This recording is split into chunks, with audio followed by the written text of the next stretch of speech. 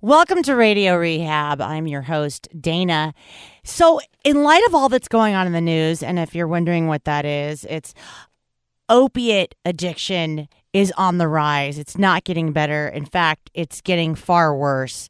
Just in Jefferson County, Kentucky, which is not a place I would normally think, oh, heroin.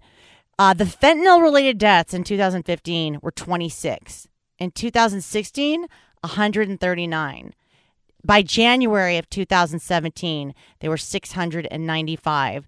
They had 52 overdose calls in a 32-hour period just a couple of weeks ago. Also, for me personally, I have lost 2 people that I knew in the past 3 weeks to a heroin overdose. People who just went out and relapsed, and now the stuff is cut with hardcore fentanyl. It's scary. I can tell you that there's nothing you can do as a family member. We had my mom on last week, and I think, she reiterated this. There's nothing you can do to stop your loved one from using. You can't get someone clean.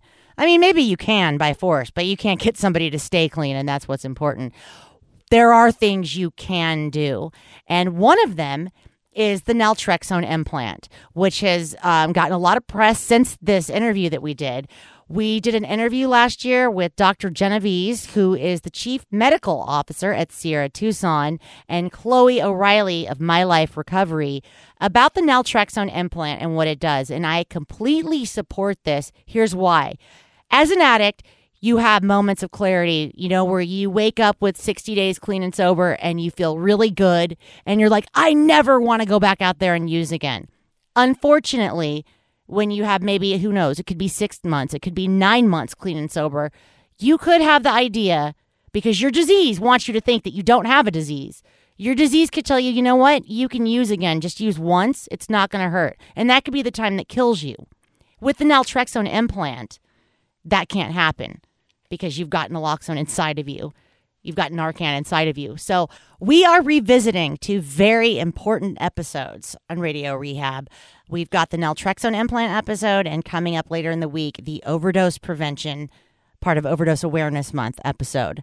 These are things that you can do to help keep your loved ones who are addicts alive. This show's always dedicated to the ones who didn't make it, but this week especially, because we've lost so many in the past month, this really goes out to those ones who couldn't find their peace while they were still here on the planet with us. If you would like to email us, it's radiorehab@gotoproductions.com. That's go-to productions.com. You can call or text 415-496-9511. On Facebook, Instagram, and Twitter, it's at Radio Rehab Dana. So join us in the Naltrexone implant interview with Dr. Genevieve and Chloe O'Reilly. Welcome to Radio Rehab. Here's your host, Dana Keys.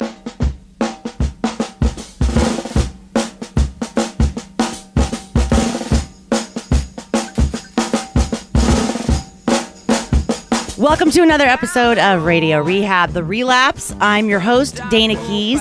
If you would like to call or text, the number is 415-496-9511. Email radiorehab@gotoproductions.com. That's go-to productions.com.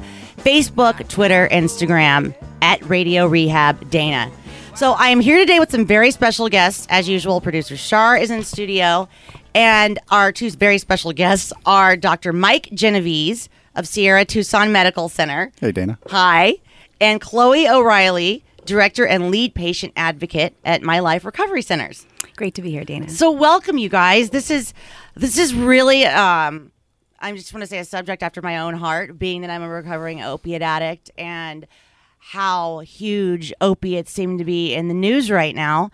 I was just talking to someone yesterday about how heroin was my drug of choice. And I remember at the end of my using, seeing these kids that came from these very well-to-do families that, it was like, how did you get here? And it was all because, I was prescribed Oxycontin for some pain.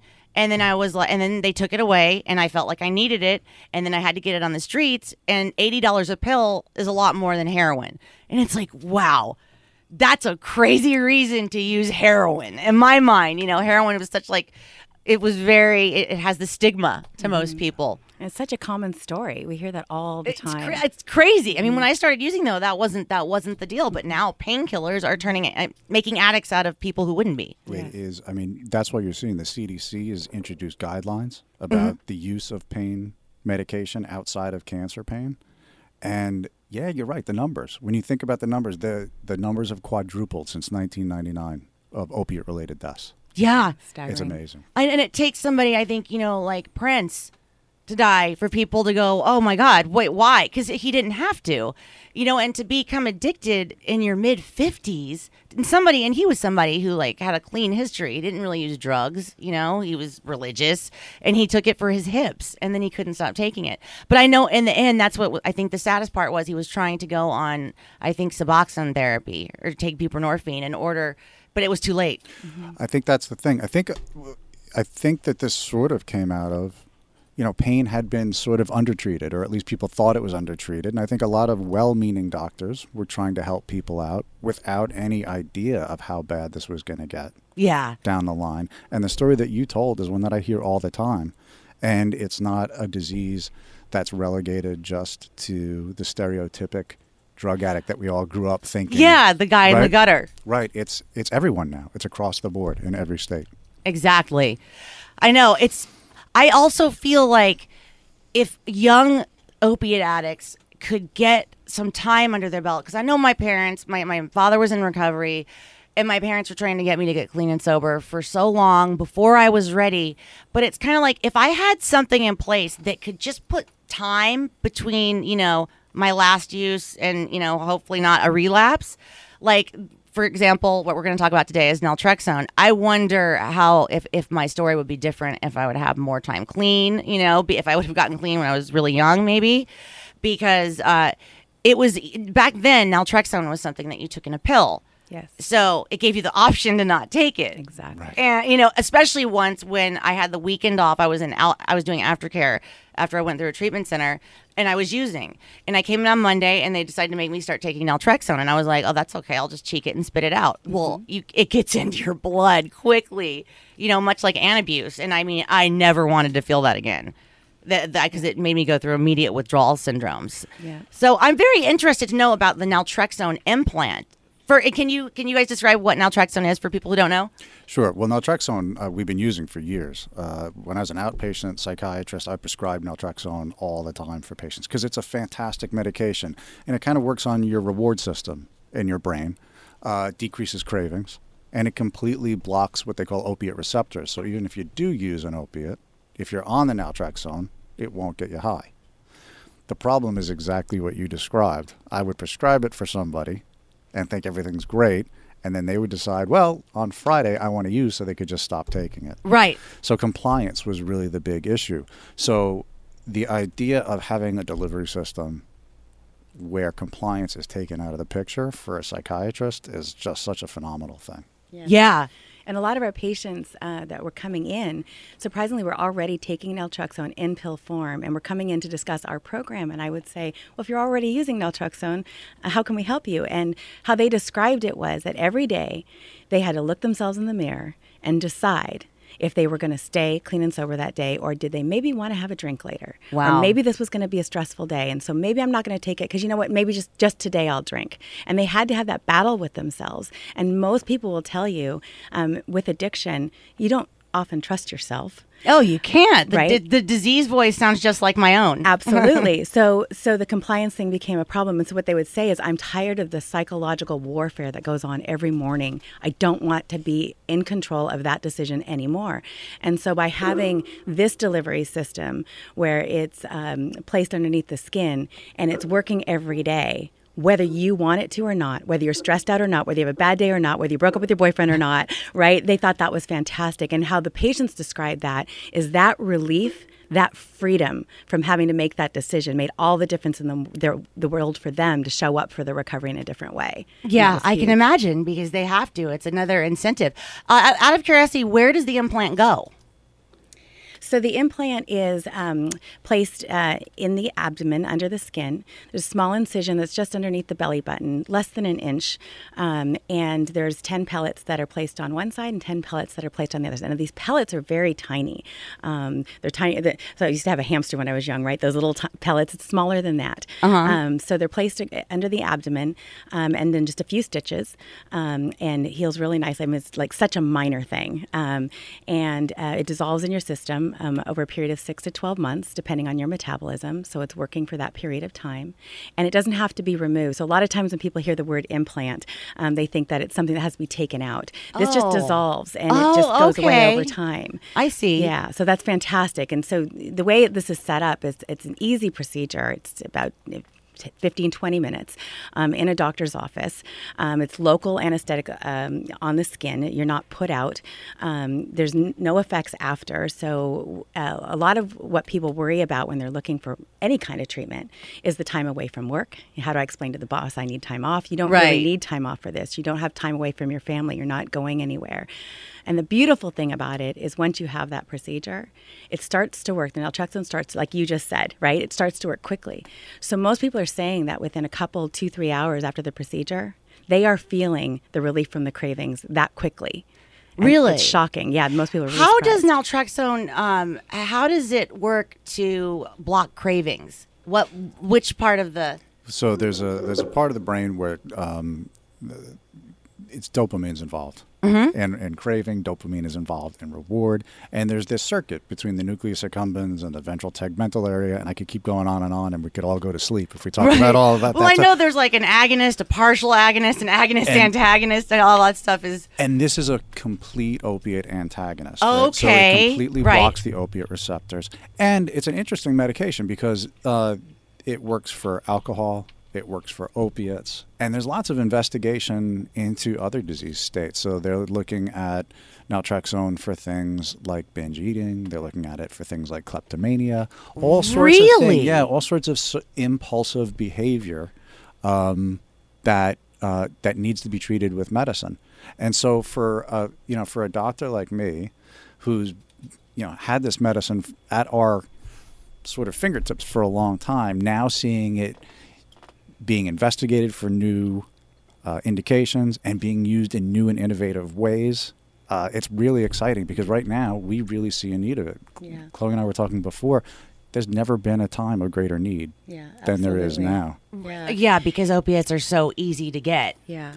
And the interesting thing about the patients we're seeing is, we say that this is indicated for treatment of alcohol and opiates. But what happens for a lot of our patients is they have other addictions. So what Dr. Genovese was saying, whether it's food or gambling or some other addiction, pot is a big one for folks, that they see a decrease in those cravings and sometimes are able to stop that use just because they're being treated for the opiate or the alcohol because the naltrexone's in their system. Now, we don't treat that, but it's sort of a side effect, if you will, of having naltrexone in your system. So it doesn't block the effects of alcohol, though, right? It's not like an anabuse type thing. No, so it's not like anabuse where you'll get sick. Right. But what patients will tell me is that if they do have a slip and they have a drink, it's kind of like instead of having 10, they'll have one and they'll say, I didn't even really enjoy that.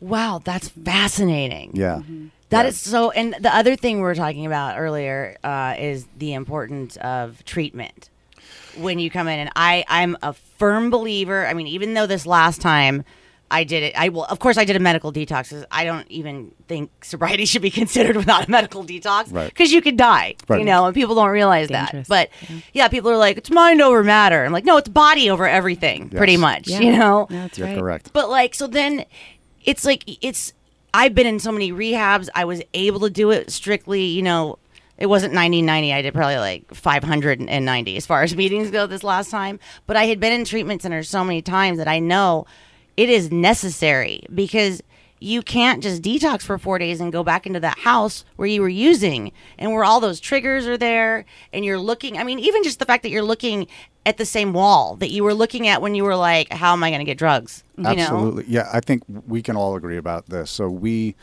at Sierra Tucson, we generally have people for 30 days. And I think I'm biased, but I think we're pretty much the best at what we do. But we talk all the time about continuing care, how 30 days is enough time to sort of recalibrate, reset, and go forward. So the ideas that we're talking about perfectly complement each other, because someone can come in, and we've had patients who have come in and they've gone through a detoxification process, and then we started them with some of their family work and some of the other medication management that they might need. But it's really the 90 days, 90 months, the rest of their life that they're working with. It's a chronic disease. Oh, this yeah. is not an acute disease. Yeah, as they say in the program, while you're sitting there in a meeting, your disease is in the parking lot doing push-ups. Yeah. And I mean, I've noticed that. I mean, I think that's even though I used to hate the cliches when I was younger, and roll my eyes, it's still, that's one of the things I've noticed that's so true. I mean, just recently when I sprained my foot, my sponsor was like, oxycodone is not what we're looking for. And at first I was offended. I was like, come, really? Like, I'm going to blow my time over that. But then I was just thinking, but what if they offered me, if it was possible to even find a vein anymore, what if they offered me a morphine drip? I could imagine my head going, well, you are in pain. And it's like, right. I can't trust that. I mean, I think your disease always needs to be under some kind of care. Absolutely. Well, and listen, people have pain, and we have to honor that. And we have we have a complex pain program at Sierra Tucson where we look at alternatives to opiates for treatment, which would be consistent with what we're doing here, because pain can be subjective. Mm-hmm. Right? Yeah. And two different people can experience the same stimulus differently, and the same person can experience the same stimulus differently at different times. So I think that a lot of what the neuroscience is going to be looking towards is new ways of treating pain. Because think about it, they call them painkillers. They do kill pain. They also kill emotional pain. Exactly. I mean, I even knew back in the day, I knew a dealer who would also sell pills, and he would ask people jokingly, he's like, do you hurt, or is this for the pain of life? Mm-hmm. Right. And I was like, right. That's true. Yeah. It's like, right. I don't like my current situation, so I want to numb. Mm-hmm. Like, that's what it is. I think that that's the case for a lot of people. So ideally what we try to do is get people off their opiates so we can see what their baseline is, because people will think that it's sort of the mechanics of some anatomic region that's causing the pain.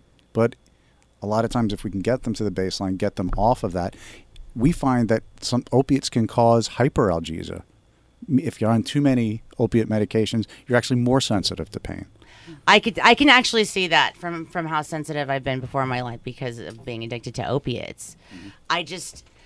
The thing that I really wonder is if don't painkillers basically just make your head think that you're not hurting, almost, because I've heard this once before, a theory that if somebody has like something hurt or swollen or sprained on their body and they take ibuprofen kills the pain by taking the swelling down. Right. But if you take Vicodin just tells your head you don't hurt, and then you basically are walking on an injury. Is that at all true? Fair. When you think about what things like Motrin do, they bring down inflammation, right? And inflammation will cause pain. Inflammation is also implicated in things like depression and all sorts of other disease. So treating inflammation is a great way to try to address pain. I've had patients tell me that have been on opiates. They said, yeah, I still have the pain. I just don't quite care about it as much. Mm-hmm. And that's kind of the way they experience it. Yeah, because I think, and that's the thing about naltrexone, especially if it lasts 6 months or 12 months, is the longer you can stay clean and the longer you can fight those cravings off, because, I mean, it's a vicious disease. Mm-hmm. The more of a chance you have, I think, at long-term recovery. Yeah, exactly. And that's actually what you just said, hit the nail on the head for me. I had been involved for 20 years, a little bit more than that, in addiction in some way, shape, or form. And when I heard about My Life Recovery Centers about 2 years ago, I've been with them for about 2 years, it actually sounded too good to be true for a lot of reasons. One, you've described, I've heard a couple of shows that you did, and you talked about how, when you're in a certain place, you may walk into a treatment center or a rehab or whatever, and they don't quite fit the need for everything. You sometimes want more or need more, mm-hmm. right? Okay, so everyone's at a different place in their disease. One of the things that I heard here was how quickly the naltrexone work, and I thought, man, what is this? What is this thing that could do that for somebody, right?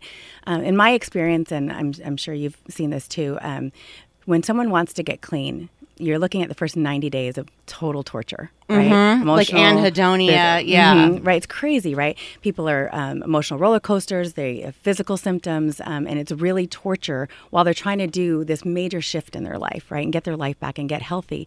And all these things are working against them.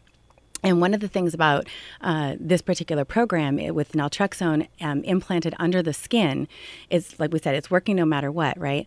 And sort of how I see it is naltrexone either gets rid of the cravings or drastically diminishes them enough that you feel sane enough and present enough to do all the other things that you need to do. And when you're talking 6 to 12 months, and you already talked about this, about the support need, we all know that everybody, there's more than just the cravings at stake here. Right. The psychosocial piece, the habits, the triggers, the patterns, the social stuff, what you said about going back into everything that's still there, the same four walls, the same stuff that, you were feeling before. Right. So what My Life Recovery Center has done that is very unique to any other form of using naltrexone. Naltrexone's being talked about more, like today, and on lots of other things I'm hearing more. I'd never heard about it before. I heard about the pill form and that it didn't work and that doctors wouldn't prescribe it for all the reasons you guys talked about. Right. And so people just not being aware of it. But one of the things is that it starts to work so quickly and so effectively that some people for a second think they got this, right? And anybody who really understands addiction knows you never just got this, right? And it's scary if you think that, So My Life Recovery Centers took all the components that were necessary, and I'd never seen this in another program before so thoroughly. So what I love about it is no matter what stage you're at, if you're just someone who maybe got their first DUI last weekend and is scared to death and you need help and you're coming in at that level, or someone who's been using for 40, 50 years and is about to die, anyone on that spectrum, we're able to take a look at and to help. So as you look at doing the program, we have a detox portion that if you are eligible for that, can do detox at home with supervision with our medical support. So that's one option that sometimes isn't available. Often, as you guys were just talking about the need medically, sometimes that's so critical, right?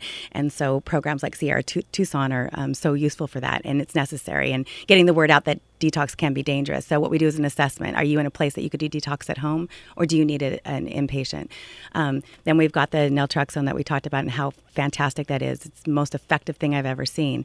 But in addition to that, what we provide, I think this is unique, it's a sober coaching. So different than therapy or counseling. Okay. So, and is it different from like having a sponsor? It kind of crosses that line. It kind of gets into sort of a sponsor, but more in depth. And this was such a unique experience. And this was something I was so surprised about when I came here and love, that truly every patient is treated on an individualized way. We're looking at how can we customize this program for this patient. And when I was doing drug and alcohol counseling before, many times, and most programs have a curriculum, right? You're in week 1, you should be focused on this. You're in week 2, and you're in a big this, group. Right? It's not about you. Yep. It's the whole group. Yes. Whether you've seen this Terry Gorski video or not, you're watching it. That's exactly right. Yep. And they've been doing the same thing for 10 years, right? Or more. And when I was a lead counselor at a Salvation Army rehab, I wrote the curriculum there. So I know, they have these canned things.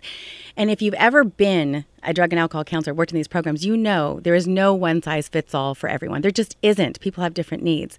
So I love what My Life Recovery Centers does is we look at each patient individually. They're set up with a sober coach right from the beginning. So you come in the program, you're going to go through the program, you've made the decision, and immediately you get a coach. And that coach is going to look that most of them are in recovery themselves, so they have that personal experience along with being certified, whether they're a drug and alcohol counselor or they are a marriage family therapist or LCSW, licensed clinical social worker.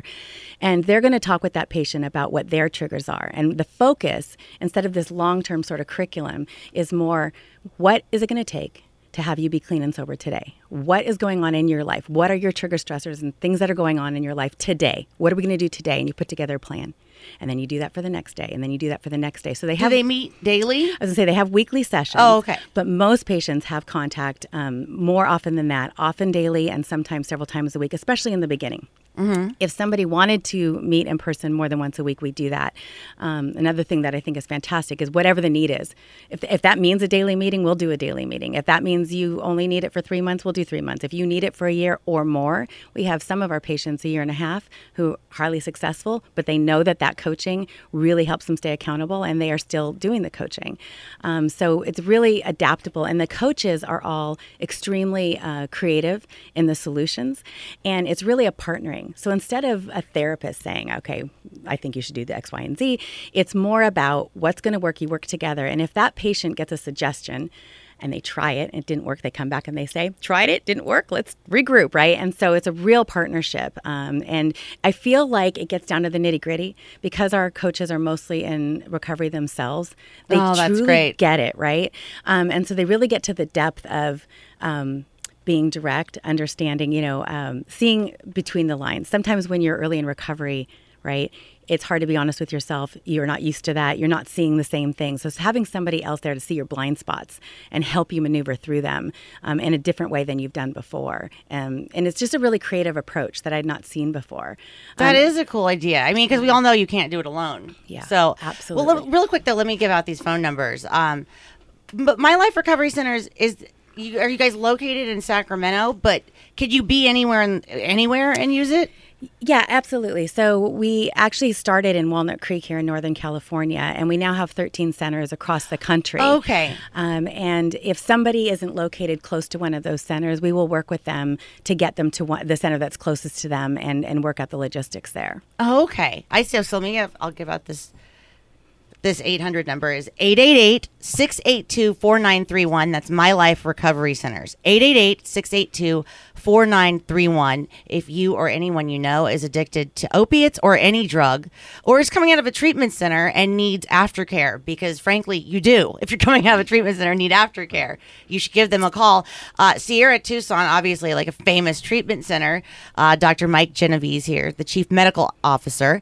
You can call them at 800-842-4487. That's 800-842-4487. I think these are great treatment options. They are. They're great. You know what? I think we're starting to really recognize that addiction is a disease. People are accepting that. And when I was in medical school, there were still doctors that were looking at it as a moral failing and yelling at patients. Sadly, I still know people who think like that. Like they see it as a weakness. It's horrifying. So now we're saying, okay, listen, it's a disease. Let's treat it like a disease. Let's use medication. Just like my wife is a family medicine doctor, right? And if you came to her with a chronic disease like diabetes or hypertension, of course, first you're going to try things like exercise and diet modification. But if your blood sugars are still consistently elevated, at some point you need medication to help you with the exercise and the diet modification and everything else. Addiction's no different. It's a chronic disease. And just like Chloe was saying, we see it as something that needs multiple modalities, and there's no one cookie cutter method to treat it. You have to individualize it towards your patient and give them the best supports that you have. And sometimes for patients, I really like this approach as well that My Life Recovery's focus on is somebody comes in, we really want to help as many people as we can. And so if you have different needs than what we're able to provide, we will work with and partner with other facilities. So like Sierra Tucson or Lyric that you had on your program from San Jose. Right. And we look at these residential treatment centers. And there's a couple different ways that we've worked with detox facilities, IOP programs, and rehabs. One is that some people who have this, I don't know exactly the background of your experience, but my experience has been from everyone that I know. Most people will say that it took them an average of 10 times of attempts to get clean and sober before they actually did. That it's multiple times. Oh, it's probably more than that. But okay, for me, definitely. So there's so many ways to try to go about it, and people are coming into this where they feel like a failure almost, right? They're like, well, why is this going to work? Yeah, why is this going to be different? Especially because sometimes your family makes you go. Yes. Or you go because you need your car back. You go because you don't want your relationship to end. You go because you don't want to lose your kids. Or the judge that tells you. Yeah, or the right? judge tells you you're going. Yeah. And it's like, that I can totally understand. That makes it hard to stay clean and sober when you get out of the facility because you didn't go in there because you wanted to get clean. Right, exactly. Yeah. So what we're looking at is what does that person need, and if we can partner with other facilities, we do that. One way of doing that is doing the implant prior to going into an IOP program or a rehab or a residential.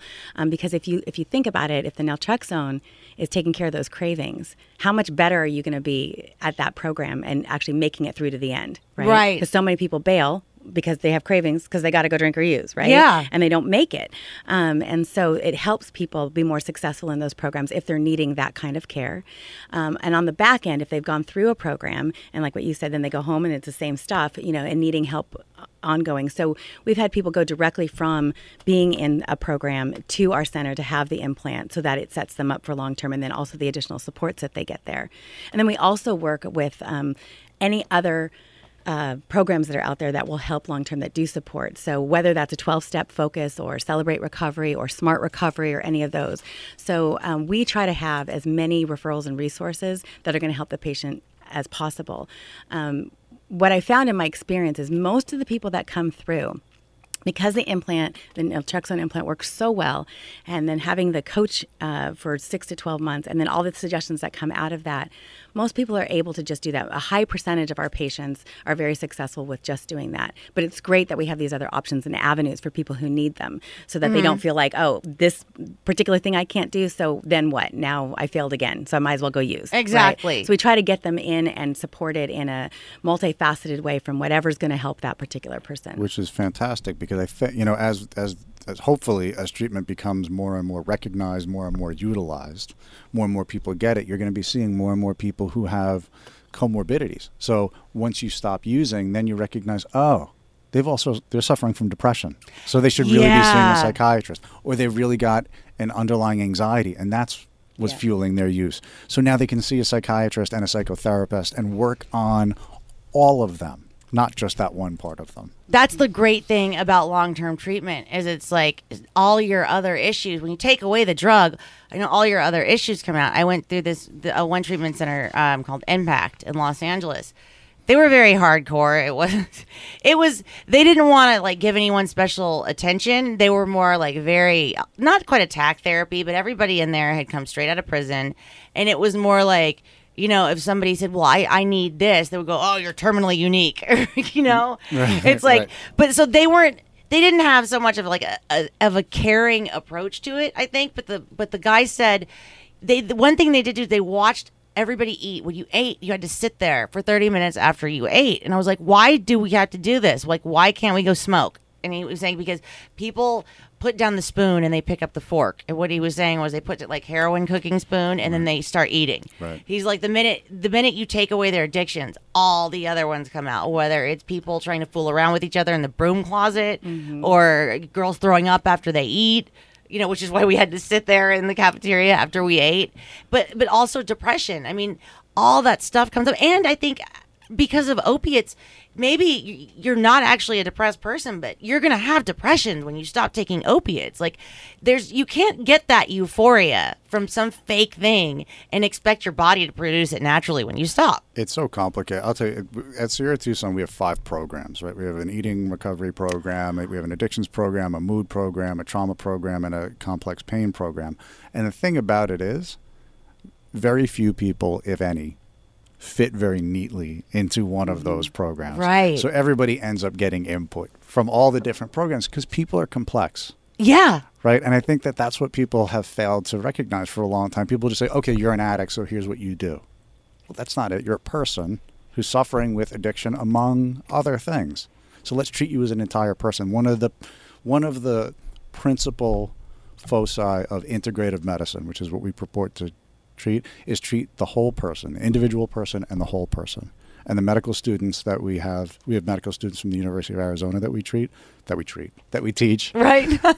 And they get sick of hearing me say, treat the whole person and the individual person, but you have to keep repeating that because it really is true. Everybody is different. Yeah. And I know it is, I made reference to Terry Gorski earlier. I went through one of his treatment centers in Southern California.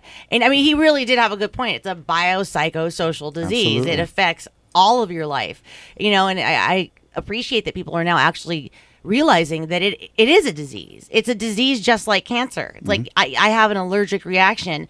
If I pick up a drink or a drug, my body wants more, and there's nothing I can do about that. And I can be sober for 50 years, and I know because I know myself now, if I pick up a drug in 50 years, I'm going to be right back to square one. But not even square one. It will be probably as if I had been using the whole time. I mean, that's happened every time in my life I've relapsed. It's just the disease is still there, and it's so important to work on healing all those aspects. And I see commercials for treatment centers, and these make me sick because they're not really treatment centers. It's like a Pilates place where you pay $100,000 and they stretch you out and feed you, gluten-free food or whatever they do. And ride horses. Right. Yeah, I know. It's like, where's the therapy in there? Where's the treatment? Absolutely. And I like the fact that you use the word healing as opposed to cure, because people ask me about this all the time. They say, well, are you going to cure people with addiction? I don't even use the word cure with cardiovascular disease. I don't use the word, you talk about people being in remission from cancer for 5 years. Right. You talk about people being 5 years out from having their MI or whatever. But in all of medicine, we've always been focused on a cure. Where we should be really thinking about is helping someone heal. Yeah, because there's so much healing to do. There's so much. I mean, that's why I think recovery is so important to me, is because there's so much I've created. There's so much junk I've created in my life that I will always need to clean up. And it's like some people, like as far as relationships goes, I hear people say, they have a broken picker. They're just going to pick the wrong person always, and it's like all of those needs need to be addressed. And like WRA, the treatment center I was talking about that I went through that was very long term and that I had good results with, they had 2 different programs. One, was for just addicts who didn't have any other issues, and then they call themselves the dualies, or the dual diagnosis ones, and they all had depression, OCD, eating disorders, sex addiction. I mean, like shoplifting addiction. They all had, and so they were, and the reason they separated us is because they were on medication. So that some of them were on Wellbutrin or Paxil or whatever they were on, and then the other ones of us didn't. Because I always felt, sometimes depression and those kind of things can come up when you have a year. It doesn't necessarily. It's not like you detox and that takes 72 hours to detox from cocaine, and then after 72 hours you're like, oh, here's the depression. I mean, you don't know when it's going to pick up. Yeah. The other thing about separating people like that too, the real world doesn't work that way. Yeah, right? exactly. You don't get to go to a shopping center where people don't take Wellbutrin.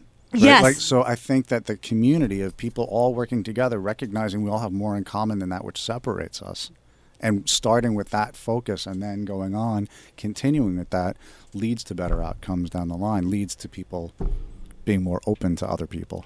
I agree. And also I think it's very helpful for the people who do have a dual diagnosis, because when you separate them, what I noticed when I watched it was they got this special type thing where they're like, well, I have, like the cast I'm wearing, that was their dual diagnosis. Well, I have this cast, so I'm going to do this. It was like, no, you don't get to be special because you have something, it's like we all have something. I heard a speaker at a meeting the other day. I thought this was really great. She said, it's not poor me. Why is this happening to me? Life happens to everybody. Some people just deal with it better than others. And it's all about learning how to cope and learning how to deal.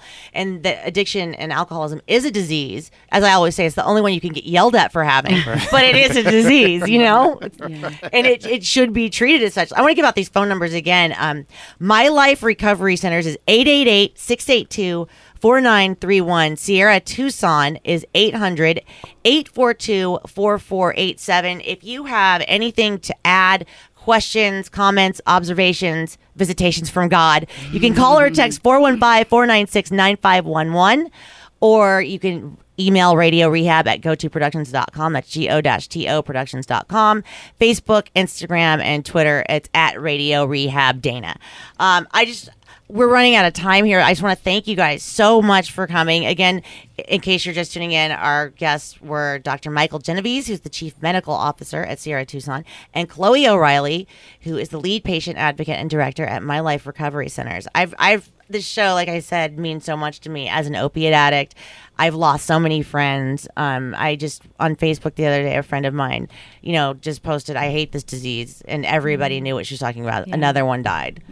Somebody who was just at an NA convention happy is now gone. Yeah. And that didn't have to happen. I mean, what if what if he had the naltrexone implant? He'd be alive. Yeah, absolutely. And I've had the same experience. And one of the things that I want to make sure that we get in here is some of the people that end up not making it often don't reach out for help because they're in a situation where they feel like they can't tell anyone. So whether that means that you have a job, a police officer, a fireman, an elected official, a CEO of a worldwide corporation, for instance, who would get fired or let go if they had the disease. And there's many other examples like that. One of the things that My Life Recovery Centers does is really protect the anonymity and confidentiality. Every one of our centers has 2 exits. Patients don't have to see each other. We really protect them. We have people that great. It's awesome. That's right? really great. So that's a segment of the population that sometimes gets overlooked. I mean, even doctors and nurses who need treatment are, filled with so much shame to admit that, right? So they just don't want anyone to know. And our staff at each center is really small. We have maybe 2 or 3 people there at a time. So we're really able to protect that if somebody really needs that. And we have lots of people call say, I don't even want to tell you my name till I get there. Can I come in the back door? So funny. So we really work well with that. So I just want to make sure we get that out to listeners. That's as well. great. Yeah, I mean, if you write or call anywhere, your anonymity will be respected. I mean, especially by these people. These are very reputable programs, and I think it's awesome that you guys came to the show, and I really hope the word gets out there. And if you're listening and you're depressed or you're addicted or you're hurting, please call for help. Anybody. You can call either Sierra Tucson, you can call My Life Recovery Centers, you could write into the show and I will direct you to where you need to go if you live somewhere other than California. I just want to say thanks again so much for coming. I think this was great. I'm sure a lot of people got a lot out of it. Well, thank you for having this forum. Really, in my 20 plus years, this is the thing that works better than anything else. If someone wants to get clean and sober, I would say start here. The success rates are much higher than the other programs I've ever seen. Pretty phenomenal. So thank you for the forum for getting the word out. Thank you, Dana. Thanks for getting the word out there. Sex and drugs and rock and roll is all my brain and body need. Sex and drugs and rock and roll